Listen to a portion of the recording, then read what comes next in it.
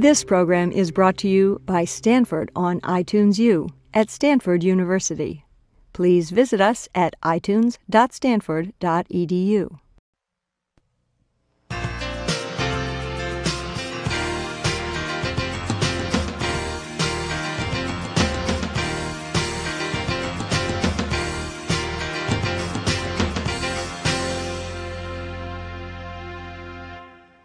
Dr. Robert Sapolsky is a Stanford neurobiologist investigating the relationship of stress to the onset and progress of human disease.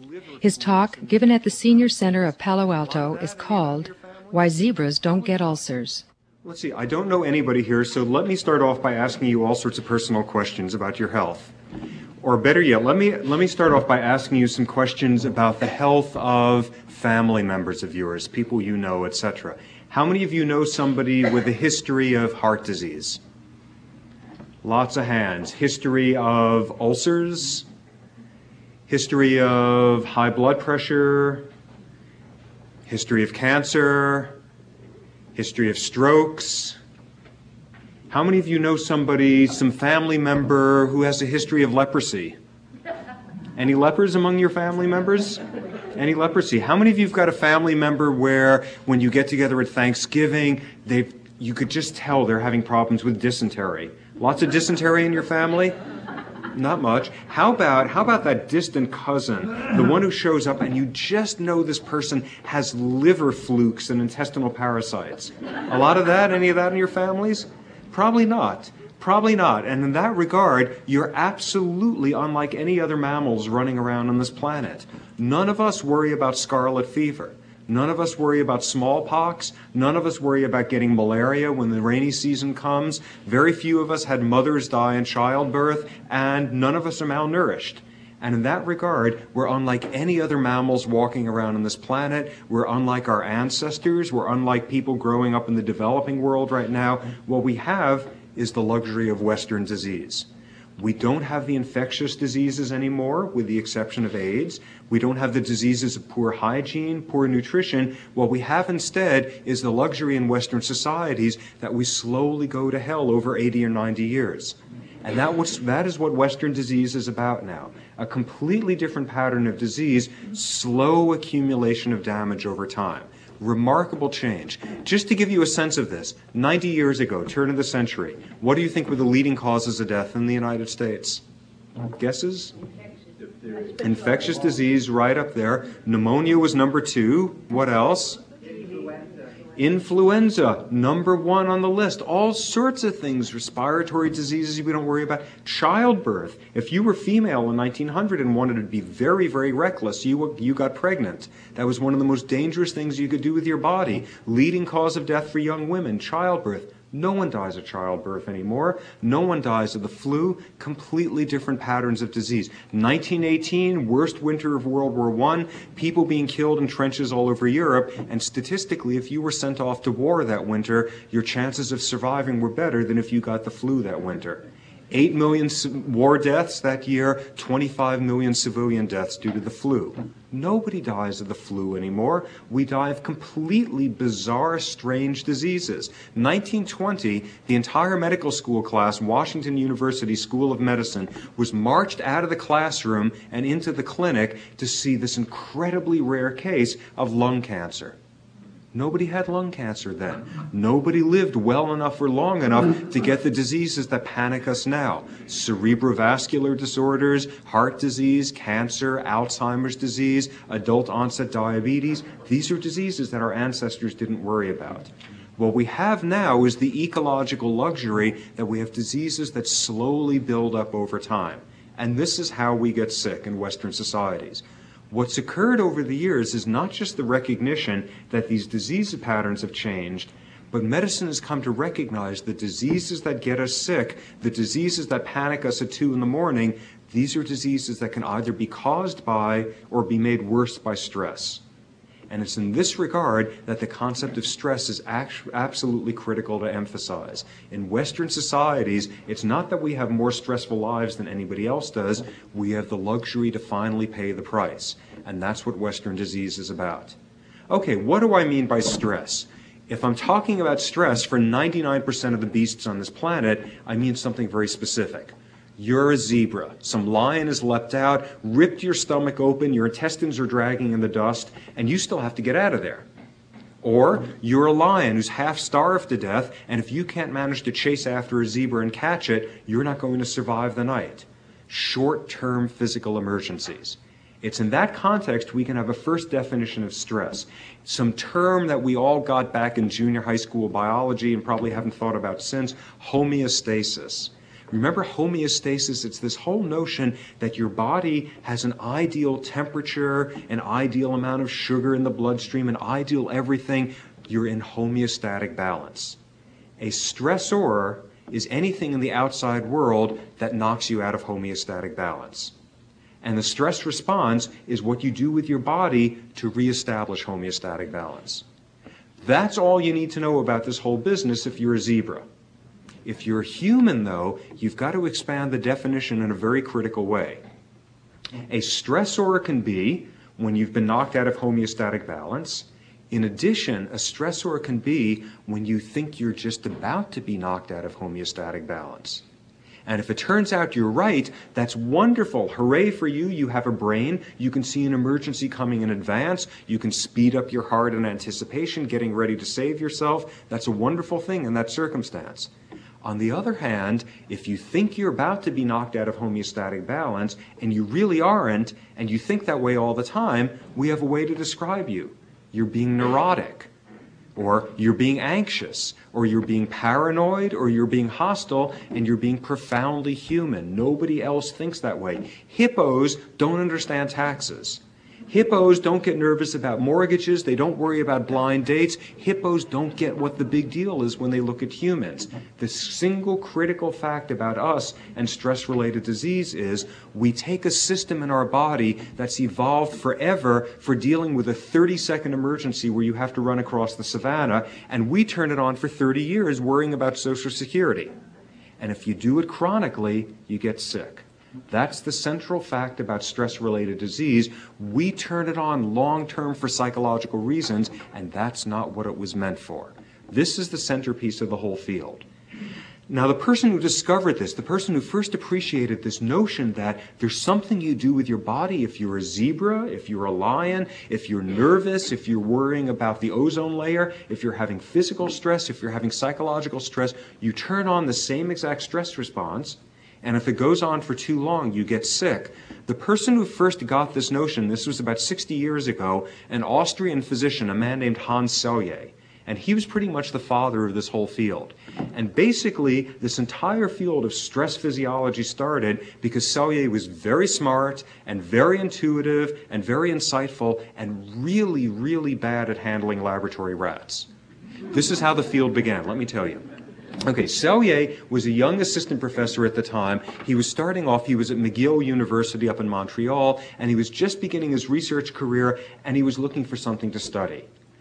And some chemist down the hall had isolated something or other in somebody's pancreas, and nobody knew what it did, and Selye decided he was going to study this stuff. He was going to figure out what this pancreatic stuff does to the body. So, he gets a whole bucket full of this pancreatic stuff, and he brings it over to his lab, and he starts injecting rats. And as it turns out, he was not very good at this. So he's injecting the rats, and he's dropping the rats and chasing the rats, and they're chasing him, half the morning with a broom, getting them out underneath the sink and that sort of stuff. Months of this go by. And at the end of that time, Selye examines the rats, and he discovers something absolutely amazing, which was all of the rats had stomach ulcers.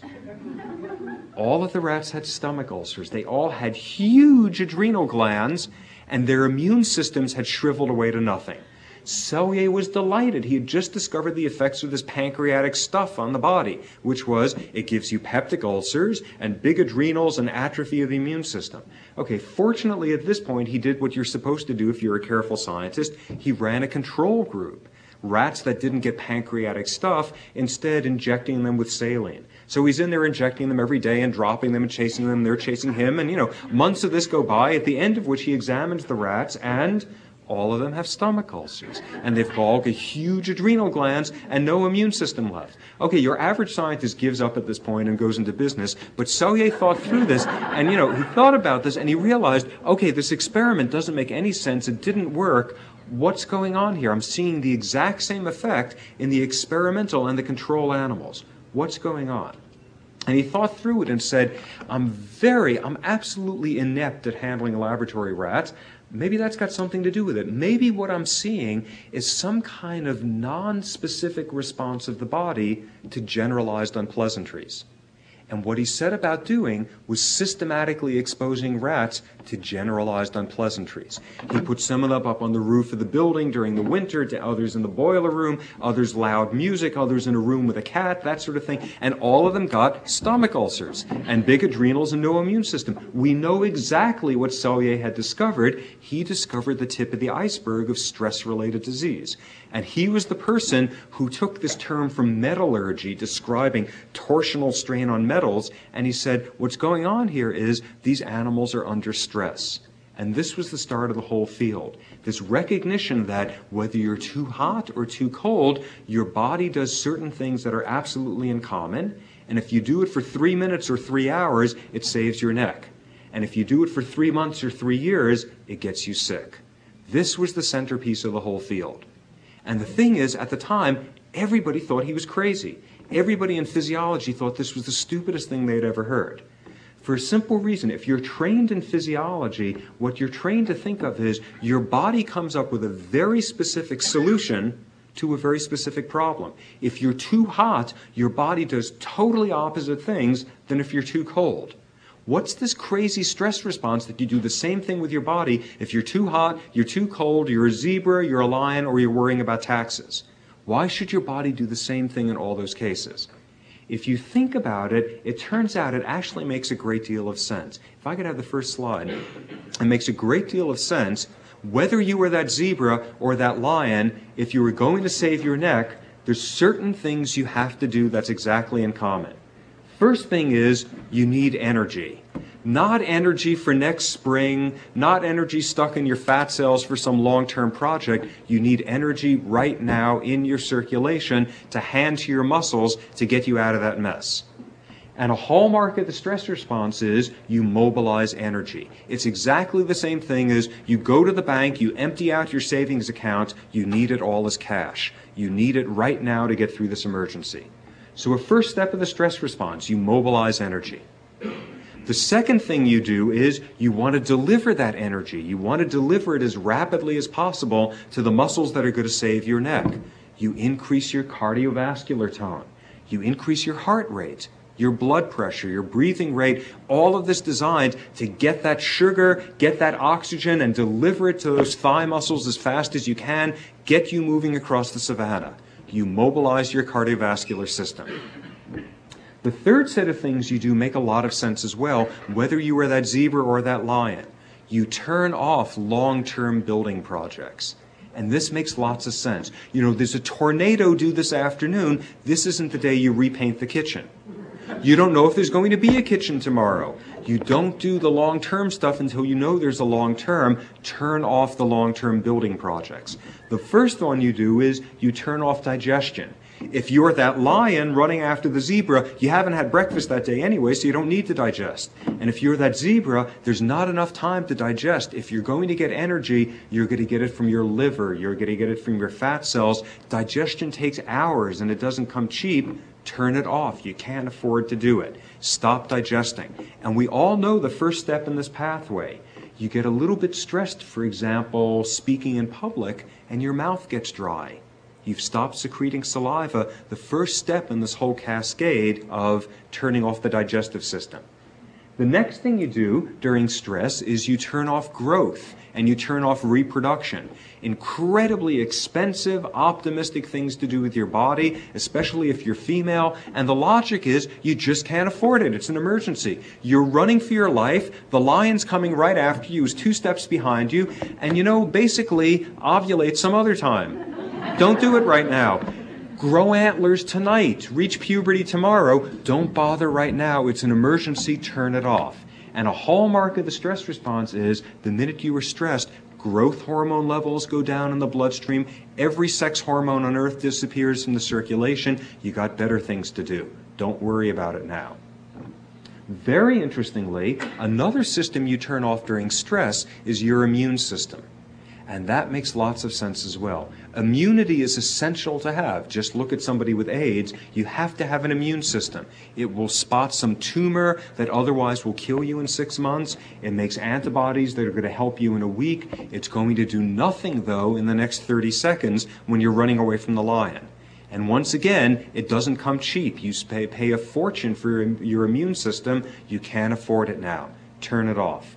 So another feature of stress is you suppress your immune defenses. Finally, you're running for your life, the lion's coming after you. It wouldn't hurt to think a little bit more clearly during an emergency. Your mind gets sharper with the onset of stress. You hear things more sensitively, you smell things, all of your sensory systems get better. Memory gets a little bit better during stress. In the right setting, we all know exactly where we were when Kennedy was shot. We remember that. We can't remember where we were one day before that. Very aroused circumstances, you remember better like it was yesterday. And your sensory systems get better as well. We all know an example of that. You're sitting there and you're watching some frightening movie. You're sitting there, it's late at night, you're watching this movie, it's quiet, this very suspense-filled part, and some car backfires 2 blocks away, and you jump out of your chair. You get very sensitive to sensory information when you're stressed, when you're vigilant. So look at everything happening on the left. This is exactly what you want to do with your body if you were that zebra or you were that lion.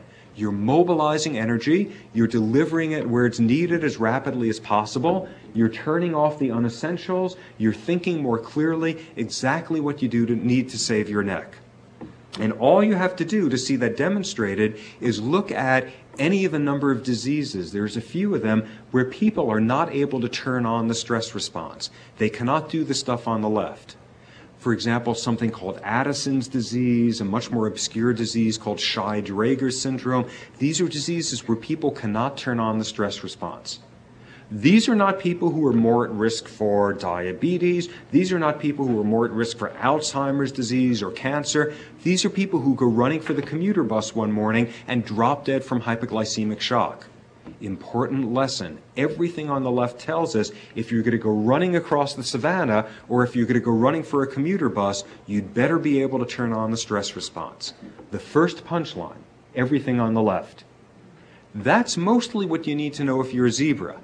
If you're us, though, what you need to know about mostly is the stuff on the right.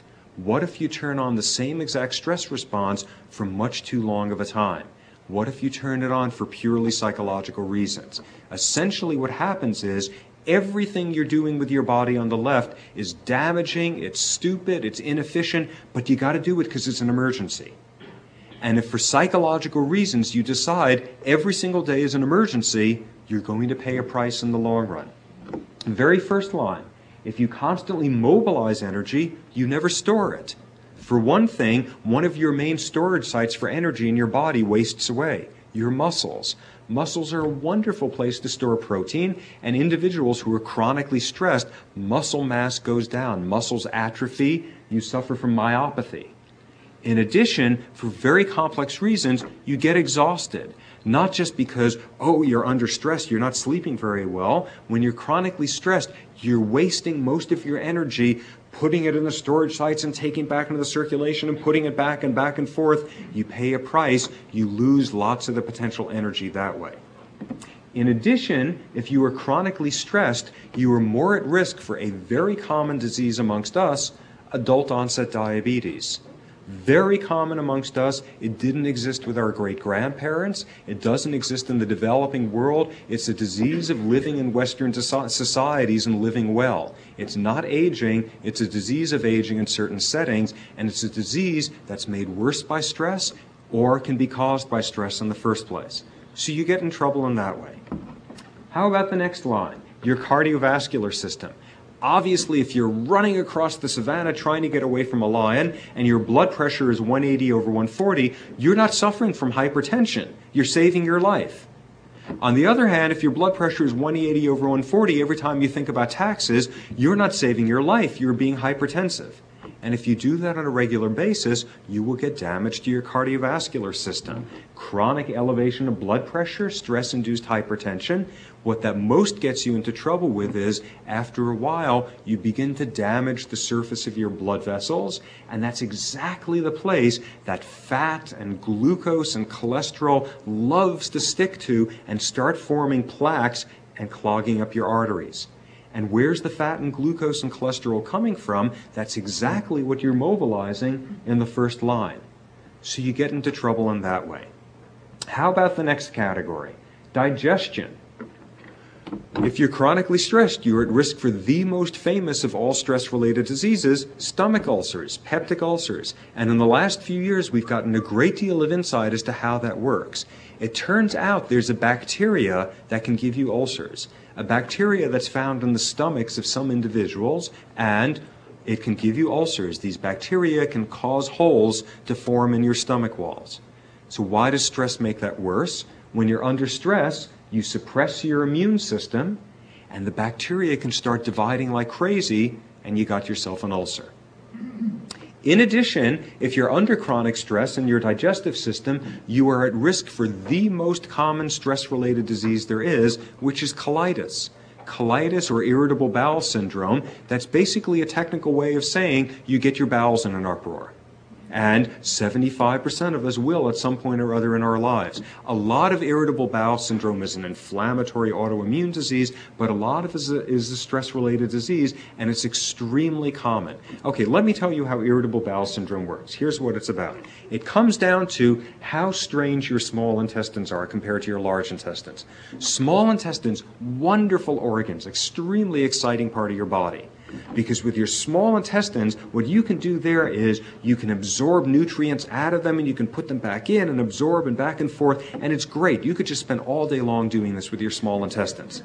Your large intestines, totally boring. The minute stuff gets into your large intestines, you can't get any nutrition out of it anymore. No more nutrient potential. All you're doing is getting some water back so you don't shrivel up every time you go to the bathroom. 22 feet of this, not very exciting. So what do you do during stress? We've seen the logic already. During stress, you turn off your digestive system. You stop secreting saliva, your stomach stops churning, your small intestines stop churning, everything shuts down right up to the border between your small intestines and large intestines. Something very different happens in your large intestines. Think about this. Whatever's in your large intestines, you're not going to get any nutritional value out of it. It's just sitting there, all of that, and you suddenly have this choice. You're running across the savannah, the lion's coming after you, and you can run with your life, with or without 5 pounds of dead weight sitting down there in your intestines. And suddenly it makes a whole lot of sense to get rid of the stuff. And that's sufficiently well known that in this country, when people are executed, they're executed in diapers. People lose control over their bowels when they're very, very stressed. That's this paradoxical feature of the system. During stress, you shut down the small intestines, but your large intestines start churning like crazy. So where does colitis come from?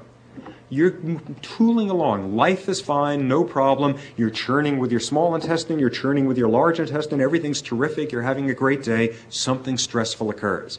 What do? You turn off your small intestine and you turn on your large. End of stress, you go back to normal. Stressor again, turn off the small intestine, turn on the large. End of it, go back to normal. More stress, and at some point it's stressful enough of a period that things get uncoordinated and you're doing wrong things at the wrong time. Basically, colitis is a problem with choreography. You've got your small and large intestine out of whack, and the net result is, if they're both active at the same time, every time you eat a meal, you get gas, you get the runs, whatever. If the net result is both of them are turned off at the same time, you're constipated. Very, very easy for this to occur. 75% of us get this at some point or other. Okay, so that's one way in which you can get into trouble. How about growth? Well, if you grow for a living, chronic stress is not a good thing. If you're a young organism, if you're a developing, growing child, all you are is one big long-term planning building project.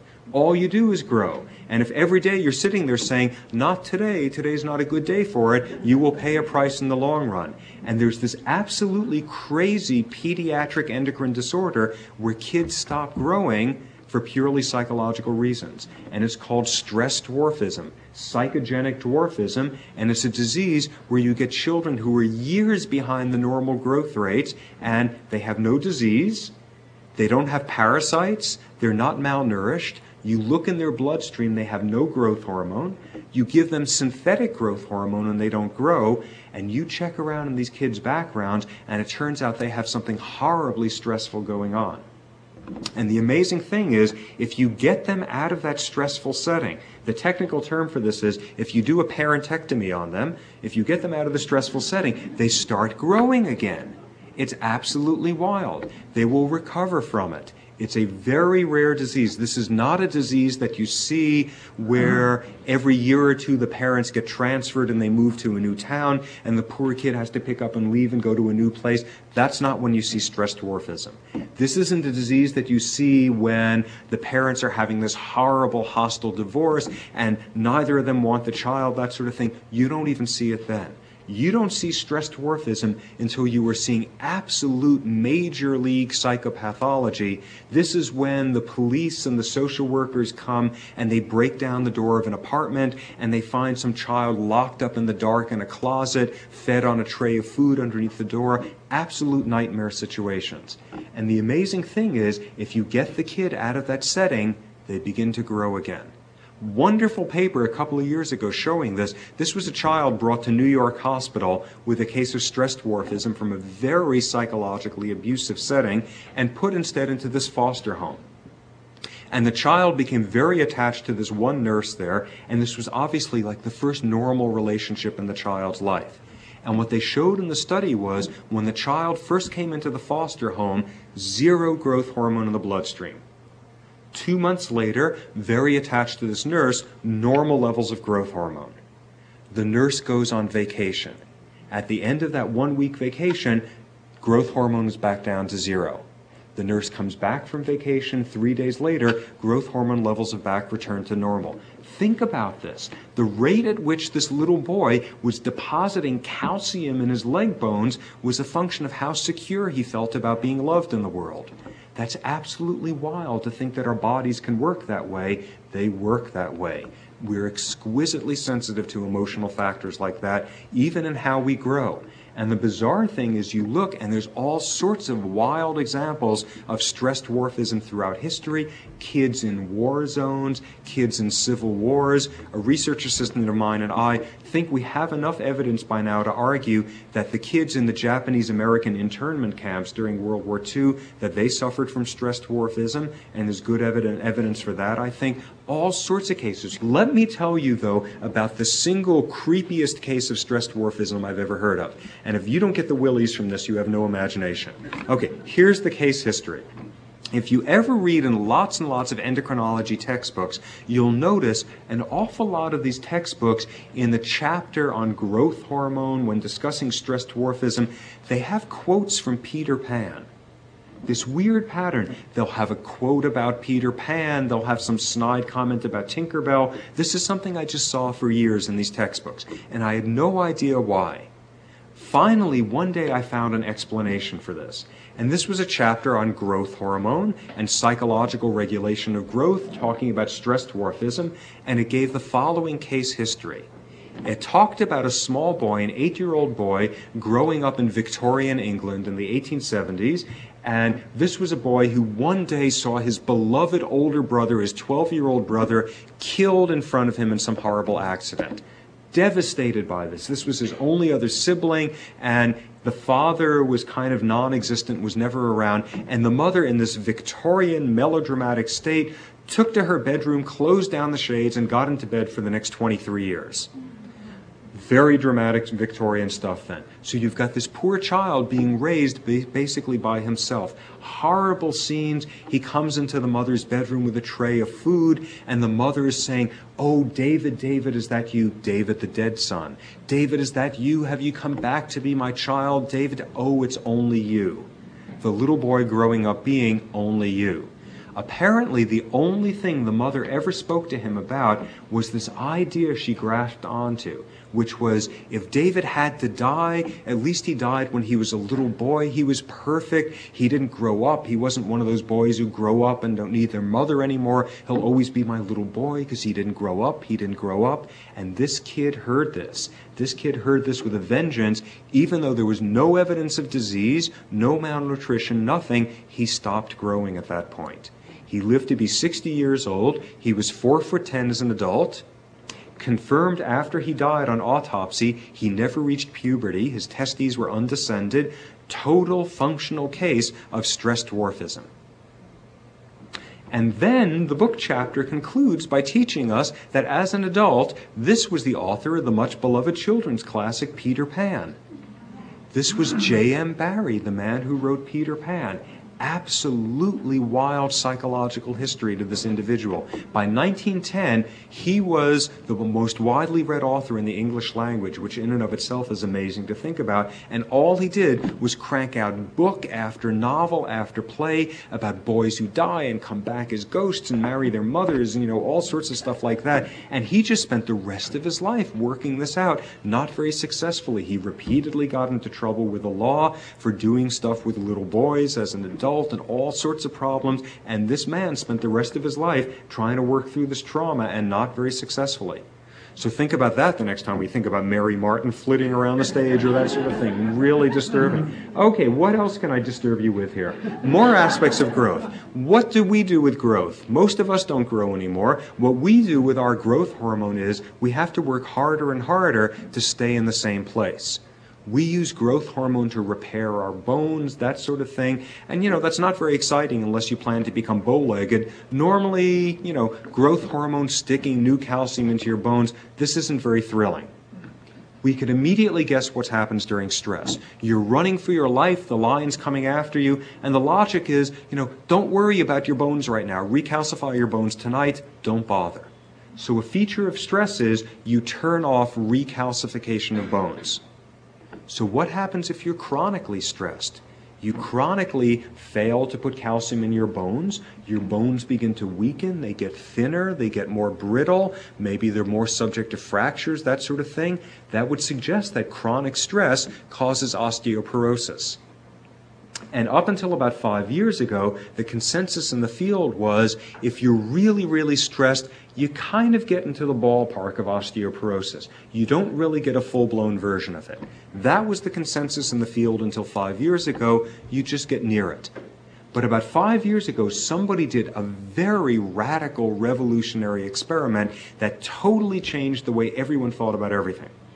And what this person discovered was sometimes, if you want to find out something useful in science, you should study women instead of men, because you get a different answer. Here's what happens if you're male. If you're male and you're chronically stressed, two things go wrong. You get high levels of a certain stress hormone, and growth hormone levels go way down. And when you put those two pieces together, you kind of get the first hints of osteoporosis. If you're female and chronically stressed, three things go wrong. High levels of that stress hormone, low levels of growth hormone, and in addition, your estrogen levels go way down. And as lots of you know, estrogen is a very useful thing to have in your bloodstream to hold off osteoporosis. The whole logic of postmenopausal estrogen replacement to delay osteoporosis. And it turns out if you were very stressed, for example, a female primate who's socially stressed, her estrogen levels go down to 0. And when that happens, you're more likely to actually get osteoporosis. Chronic stress and females can get osteoporosis. So you get into trouble in that way. Let's see, what else? If you're chronically stressed and you're female, your reproductive system eventually pays the price. 30 seconds, you can afford to be stressed. 3 minutes, 3 hours, you can be stressed. Weeks or months, you can't do that without paying a price there. Cycles become irregular, they become longer, they stop altogether, stress-induced amenorrhea, and that's seen in every species looked at amongst females. Stress disrupts cycles very effectively. Amongst males, what you see is testosterone levels go way down during stress. Take some guy and anesthetize him for surgery and slice into his belly with a scalpel, and 30 minutes later, testosterone levels have gone down. Take some guy and, a medical student during exam period, very stressful, testosterone levels go down, a male baboon who's being stressed by social competition, down go testosterone levels. Here's one of the most interesting studies to show this. Guys in the Marines. Thank God I've never been in the Marines, so I have no idea what this is like, but it's apparently extremely stressful, I am told. And in this one classic study in the 1970s, they looked at guys in Marine boot camp, which is incredibly stressful, awful couple of months of training, and they got blood samples from these guys, and it turns out guys who just joined the Marines have the testosterone levels of choir boys in the Vatican. Like zero testosterone. It goes down to next to nothing. The whole system shuts down very effectively. Stress will disrupt all sorts of reproductive behavior in both sexes. And what you wind up seeing is the remarkable figure in this country. For example, 60% of the men who go to doctors complaining about reproductive problems, it turns out there's no identifiable disease. It's psychogenic, it's stress-related. This is a very, very sensitive part of our bodies to stress. Where else can you get in trouble? The immune system. The immune system, if you are chronically stressed and you chronically suppress immunity, are you more likely to get infectious diseases? And once you get them, are they going to be worse? This is one of the hottest topics in all of biology these days. This is an area called psychoimmunology. The whole notion that what's going on in your head has something to do with how well your body resists disease. And it's a very controversial area. What is certain at this stage is the boring stuff is for real. If you're under lots of stress, the common cold becomes more common. Lots of stress and you will get more flus, more nose colds, things of that sort. What's not at all clear is the much more exciting end, if there's a link between stress and cancer. Very, very controversial field. At this stage, the safest thing, the most responsible thing to say is, if there's a link, it's a very, very weak one. There's not much of a connection. Amid all the different diseases I'm putting up on the right and all the different things to worry about, the link between stress and cancer is the weakest. That's not one that needs a whole lot of attention. It's way down there on the list. And unfortunately, there's a lot of healthcare professionals out there who make totally inexcusable livings selling people on the idea that cancer is a stress-related disease, that you can cure cancer with the right type of stress management. And unfortunately, there's no scientific evidence for this whatsoever. It's basically criminally negligent that these people do this. And this is something we all should certainly be on guard for, because it's a natural thing to want to feel. Horrifying, frightening disease, here's an explanation, here's a cure. Unfortunately, it's not that simple at this stage. That's probably not an area where this works. Okay, finally, the final category. It turns out the same hormones that you secrete during stress and get into your brain to make you think more clearly, if you're chronically stressed, those same hormones can damage your brain. Those same hormones are capable of killing neurons, brain cells, and it's an area of the brain that's relevant to learning and memory. The same area of the brain that's damaged in Alzheimer's disease, and this is what my laboratory works on. How does stress damage neurons in the brain? And what we wind up seeing essentially is, in rats and monkeys, we're just beginning the human studies, what we see is the total amount of stress you are exposed to over your lifetime acts as a pacemaker, determining how much neuron loss you get in this part of the brain as you age, how much memory loss you get. And what that begins to explain is a fact that we all know. Some of us, by the time it's age 90, some of us are still running marathons and biking with grandkids, and some of us at age 90 have been 30 years in the grave. Tremendous individual differences, a whole topic referred to these days, I'm sure you've heard about, this whole notion of successful aging. There's lots and lots and lots of us out there who at age 90 are running marathons and conducting symphonies and things of that sort. There's lots of variants of very successful aging, tremendous individual variation, and this is one realm in which you see this critical punchline. Obviously, the way you live your life over the decades has something to do with what prices you pay at the end. And this is one realm in which this occurs. So we get a second punchline here. The first one on the left, if you were that zebra, if you were that lion, you'd better be able to turn on the stress response, or else you're not going to survive. If you're us, though, if you turn on the stress response for too long, if you turn it on for psychological reasons, you will pay a price.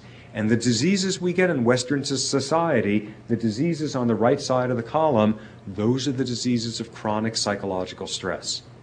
Okay, if you look at this, basically you should be depressed as hell. I mean, if you look at all these diseases, if you're a stress physiologist, after a while it seems like a miracle that any of us are still functioning. I mean, look at all the different things that can go wrong with you. But the thing is, most of us are still functioning just fine. Most of us have not collapsed into puddles of stress-related disease. Instead, we cope. We cope, and some of us are very good at coping. Why do some bodies and some psyches deal with stress better than others? This is a critical question to focus on. And essentially, what it's asking is, why do some of us respond to psychological stress differently than others? Obviously, if we're gored by an elephant, all of us are going to feel upset. We're all going to have a stress response. But when it comes to psychological stressors, there's much more variability. A critical fact about humans and stressors. Guaranteed, the thing that would give you or me an ulcer is the thing that somebody else would pay money to get to do. This is a critical feature about humans, this individual variation when it comes to psychological stress. What is it that makes psychological stress stressful for some of us? You would think this is a very hard thing to answer, but it turns out there's some very specific elements which determine whether or not some physical stressor is going to be stressful or not, psychologically the way you perceive it. And the next slide summarizes what these critical variables are. I apologize if this is not too clear. I'll talk you through this. Okay, well, we see on top that first bar is showing a rat that is getting chronically stressed. This is a rat in a cage getting mild electric shocks, the type you would get scuffing your foot on the carpet. If you do it repeatedly, the rat has a stress response. Its blood pressure goes up, its heart rate goes up. After a while, it's likely to get an ulcer. You're giving this rat a stress-related disease. You're giving it an ulcer. In the next cage, the second bar is another rat. This rat is getting the same exact electric shocks, the same stressors, the same pattern, the same intensity. Everything is exactly the same for this rat, with one critical difference. Every time the rat gets shocked, it could run over to the other side of the cage where there's a bar of wood that it can gnaw on with its teeth. And that rat doesn't get an ulcer. It's got a hobby. Okay, next example. The third row. We've got a rat sitting there getting the same pattern of shocks, same exact everything, except this time, every time it gets shocked, it could run over to the other side of the cage where there's another rat it can sit down next to and bite the bejesus out of. Because that's exactly what the rat's going to do. And that rat isn't going to get an ulcer. The other guy's going to get plenty. This rat's not going to get an ulcer. It has an outlet for its frustration. Next critical variable. We have the rat sitting there getting the same physical stressor, the same electric shocks, but this time, 10 seconds before each shock, a little warning light goes on. And that rat doesn't get an ulcer. You're giving it predictive information. And predictive information helps because you're giving two types of feedback to the rat. You're giving it bad news. Uh-oh, here comes the shock. 10 seconds, 9 seconds, 8 seconds. In addition, you're giving it good news. The second that light is off, the rat knows it can relax for 10 seconds. A rat without a warning light, any second it could be a half second away from a shock. Predictive information makes physical stressors less stressful. We all know an example of this. You're sitting there, you're in the dentist chair, the guy's drilling away in your teeth, it hurts, it's awful, you're whimpering, and finally you say, "Are we almost done?" And you know the difference between the dentist that says, "Twice more and you're finished," and the dentist that says, "I don't know, hard to tell with these things. I had a patient once, we had to drill their teeth for hours," that sort of thing. You don't know what's going on then. 2 more times, bad news, you're not finished. 2 more times, great news. 2 more times, not 200 times. Predictability helps make stressors less stressful. Next example. This is a typo, not a level, but a lever. This is a rat that's been trained to hit a lever in order to decrease the likelihood of getting an electric shock. Today, the lever isn't working. You've disconnected it. It's a placebo. The lever's doing nothing, but the rat's sitting there pounding away on the lever saying, thank God I've got this lever here. Just imagine if I weren't doing this. The rat doesn't get an ulcer because he thinks he has control. It doesn't matter if he does or not. For the same physical stressor, you're less likely to get a stress-related disease if you think you have control of the circumstance. Next variable. You've got two rats. One of them gets 10 shocks an hour. The other gets 50 shocks an hour. The next day, they both get shifted to 25. Who gets the ulcer? Not the guy getting 25. He's sitting there saying, 25, this is great. 25, I can handle this. This is wonderful. He thinks life's getting better. For the same exact physical stressor, if you interpret it as life is improving, you don't get a stress-related disease. Let me tell you about a very powerful, very poignant demonstration of this. This was a study done at Stanford in the early 1960s looking at the parents of children who had a 25% chance of dying of cancer. And amazingly enough, none of these parents had stress responses. How could that be? Your child has a 25% chance of dying of cancer. How could you not be having a massive stress response? Because these were very special parents. These were parents who a month before, their children had a 90% chance of dying of cancer. This was when the children were in remission. Think about this. You have a totally healthy child, and one day, overnight, you go from a healthy child to cancer, 25% chance of dying. It's the worst nightmare a parent could imagine. On the other hand, if you go from a 90% chance of your child dying of cancer to 25, it must seem like the greatest miracle in the world. 25% means totally different things depending on if you're coming at it from 0 or coming at it from 90. It's not just the stressor, it's psychologically what it means to you. Final variable, and these are studies not done with rats, but instead done with monkeys. Final variable. You take a monkey, and you put it in a big new empty cage. Monkeys don't like novelty. Their blood pressure goes up. Okay, take a monkey, put it in a big empty cage, and fill it up with a bunch of other monkeys that it's never seen before. Blood pressure goes even higher. Take the monkey, put it in a cage with a bunch of monkeys it already knows and doesn't like. Blood pressure goes even higher. Take the monkey, put it in a brand new cage with a bunch of its friends, and its blood pressure doesn't go up. It helps to have friends.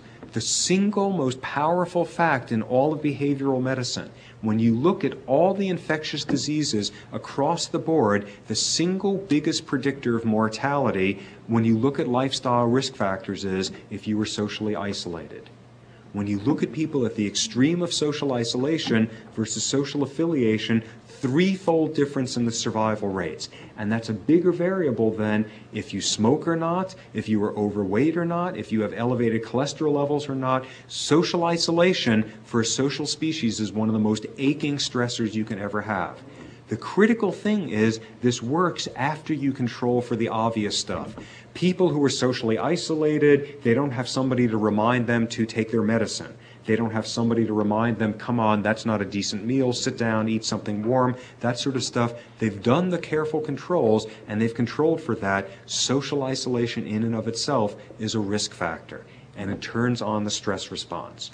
What this winds up telling us is, for the exact same physical stressor, you are more likely to get a stress-related disease if you have no outlets, if you have no predictive information as to how bad the stressor is, if you have no sense of control, if you feel as if things are getting worse, and if you don't have somebody's shoulder to cry on. And this is everything of what stress management is about. In the same exact setting, in response to the same stressors in life, if you find ways to give people a sense of control. If you can't change this, at least you can decide the setting in which it occurs. At least you can get some control over when it happens, that sort of thing. Getting some outlets. If you're in a stressful stage of life, make sure you have a community of friends. Make sure you have close intimates, that sort of thing. If you can't change the stressor, at least get information as to when it's going to occur, how bad, when it finishes. All of these things are very, very powerful variables, and they have an enormous impact on physiology.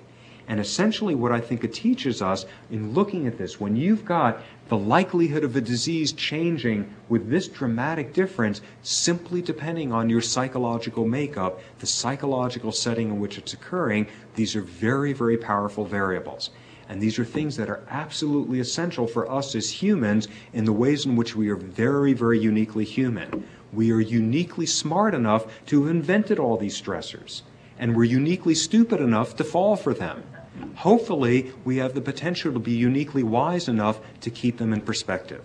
So let me stop at this point, and good luck with that process.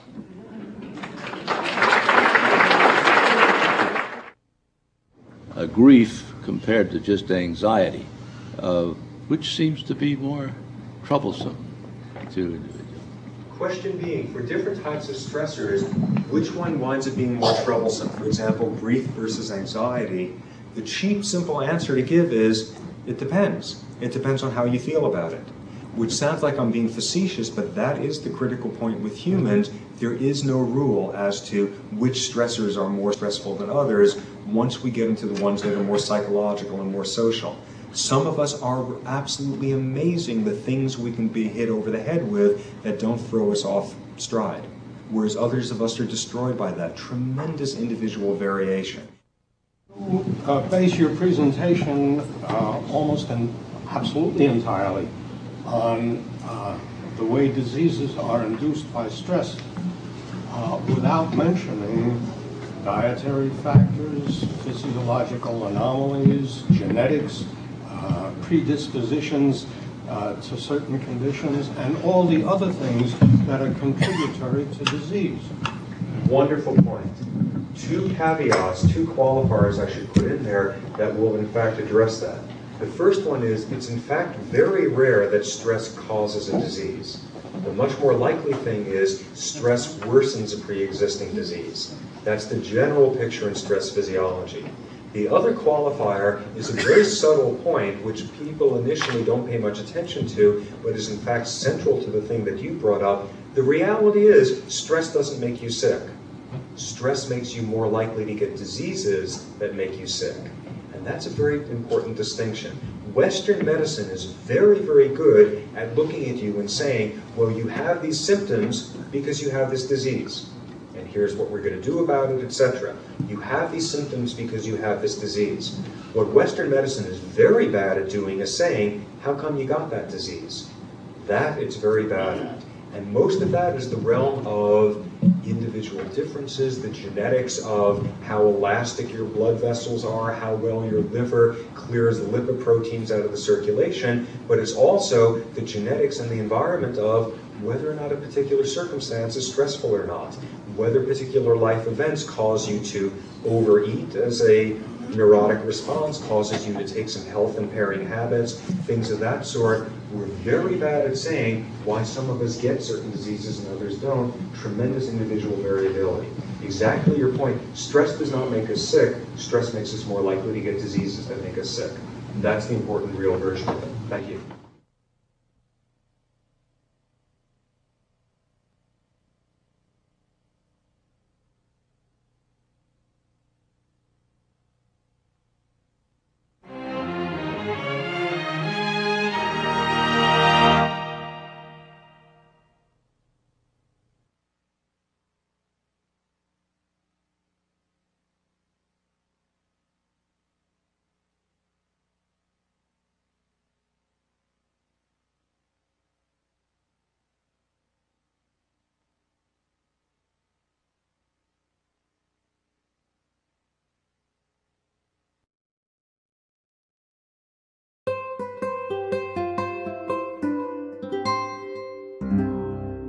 The preceding program was brought to you by Stanford on iTunes U and is copyrighted by the Board of Trustees of the Leland Stanford Junior University. Please visit us at itunes.stanford.edu.